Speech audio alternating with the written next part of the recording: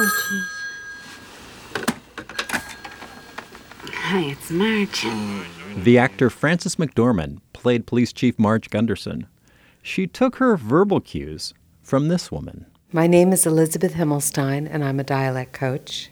Himmelstein was the dialect coach for the movie.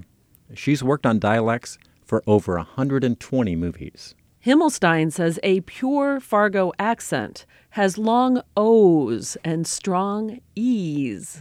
An example is when Marge says, "Oh my, where?" Oh, my, where? Yeah? Yeah? Aw, geez. Oh, jeez. Those intonations come from the Swedish, Norwegian, and German stock that settled the plains more than a century ago. I've been a Swede from North Dakota, work on a farm for about 2 years. Now I shall go to Minnesota, take a look at the big state fair. And they were familiar sounds to the ears of Joel and Ethan Cohn, who grew up in a suburb of Minneapolis. So when they wrote the script, they included words like geez and believe me, shorthand for believe me. Again, Elizabeth Himmelstein. They wrote this piece in a musical form. It is written in the dialect. They always know exactly how everybody should be sounding. Also, Ethan had tapes that he had already put together. Those tapes captured the vocal patterns of a couple from northern Minnesota, and they were gold for Himmelstein. So not only was the script written in dialect, those tapes told Himmelstein the specific sounds the Coen brothers wanted. Fargo was really the only film that I've ever worked on that really allowed for the dialect to almost be another character. Before filming, the cast huddled with Himmelstein in Minneapolis. The Coen brothers were also on site. They spent 2 weeks working on the dialect. Actors came to me privately and just said, "Thank you so much for teaching this. This is fun. I really like it, but I'm not going to do it like that." Seems some actors were reluctant to go all in on the dialect. Until one day... We all were living together in a hotel. Everybody, the whole crew, the directors, the actors, and it was freezing outside, so we never left. So we go from the rehearsal room, we get into an elevator and go up to another floor where they had sort of a food bazaar fest. Around here in the Midwest, we call that a buffet. So we would go there, and one day we were all in the elevator, and this woman started speaking, and she said something like, "Oh yeah, it's real cold out there." "Oh, I know, the other one said, "I know." It's like, "See you later, you betcha." And one of the actors turned to me. We got off the elevator. He said, "I'm doing it. I'm in." So who was it? What? Who was it? It was Bill Macy. I'm William H. Macy, and I played Jerry Lundegaard in Fargo. Jerry Lundegaard was the film's protagonist, a sad sack who had his wife kidnapped for cash.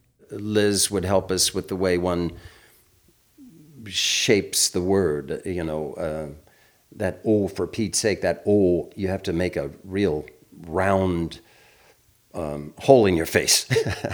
Hole in your face, well, yeah, or your mouth. You have to make your mouth round to go, "oh, for Pete's sake." Macy had been in a handful of films, mostly playing minor parts. He was looking for his defining role. I read the script and I thought it was beautifully well written, and it felt fresh and new, and it was a great story, and I was determined to get the role because I thought then and always, this is huge. But the part Macy initially auditioned for was small, as Marge's deputy.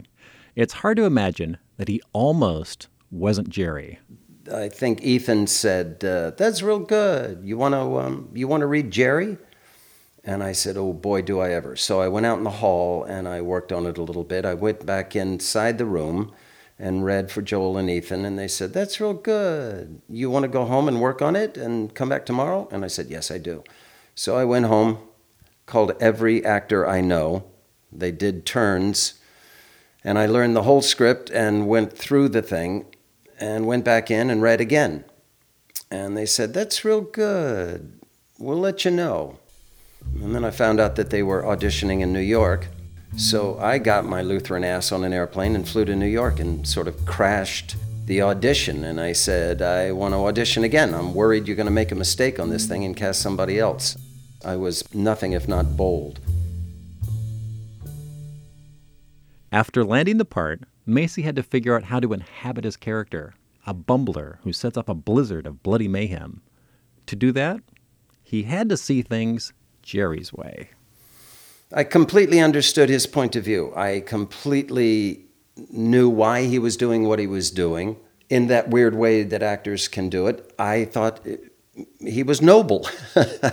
I mean, the way I interpreted it, I'm not an idiot. I mean, I know he's one of the greatest fools in American letters, but the way I decided to play it was that it was a man fighting for his family, and he was willing to do just about anything to ensure the safety and comfort and the future of his family.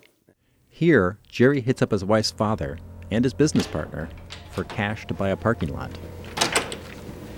How are you, Stan? How you doing, Wade? Good to see you again, Jerry. If these numbers are right, this looks pretty sweet. Oh, those numbers are right, all right. Believe me. This is doable. Congratulations, Jerry. Yeah, thanks, Stan. Well, it's a pretty... What kind of finder's fee are you looking for? Huh? And so if the father-in-law was going to be intractable, I would have to go outside the normal rules of engagement to win. And it just spiraled out of control. Macy is a native of Georgia. In addition to mastering a Midwestern dialect, he took on certain regional mannerisms under the Coen brothers' direction. There are a couple of things that Joel and Ethan wanted that I thought were really charming, and one of them was, as soon as you walk in the house, you got to stomp your feet to get the snow off. God bless them. That's sort of the music of living in the North.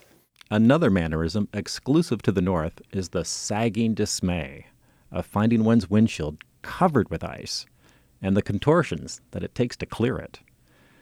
In Jerry's bleakest moment, after he'd pitched a business deal that he thought would solve all of his problems, Macy acts out that winter-fueled rage. When I go back to my car after Harv Presnell has said, we're not going to give you the money, Jerry. We don't do that. We're going to develop the parking lot, and I'm furious. And I start scraping the windshield of the car. They were pretty specific about me losing my I guess I did a take or two, and it was probably Ethan who said, no, man, go for it. Go lose your mind here.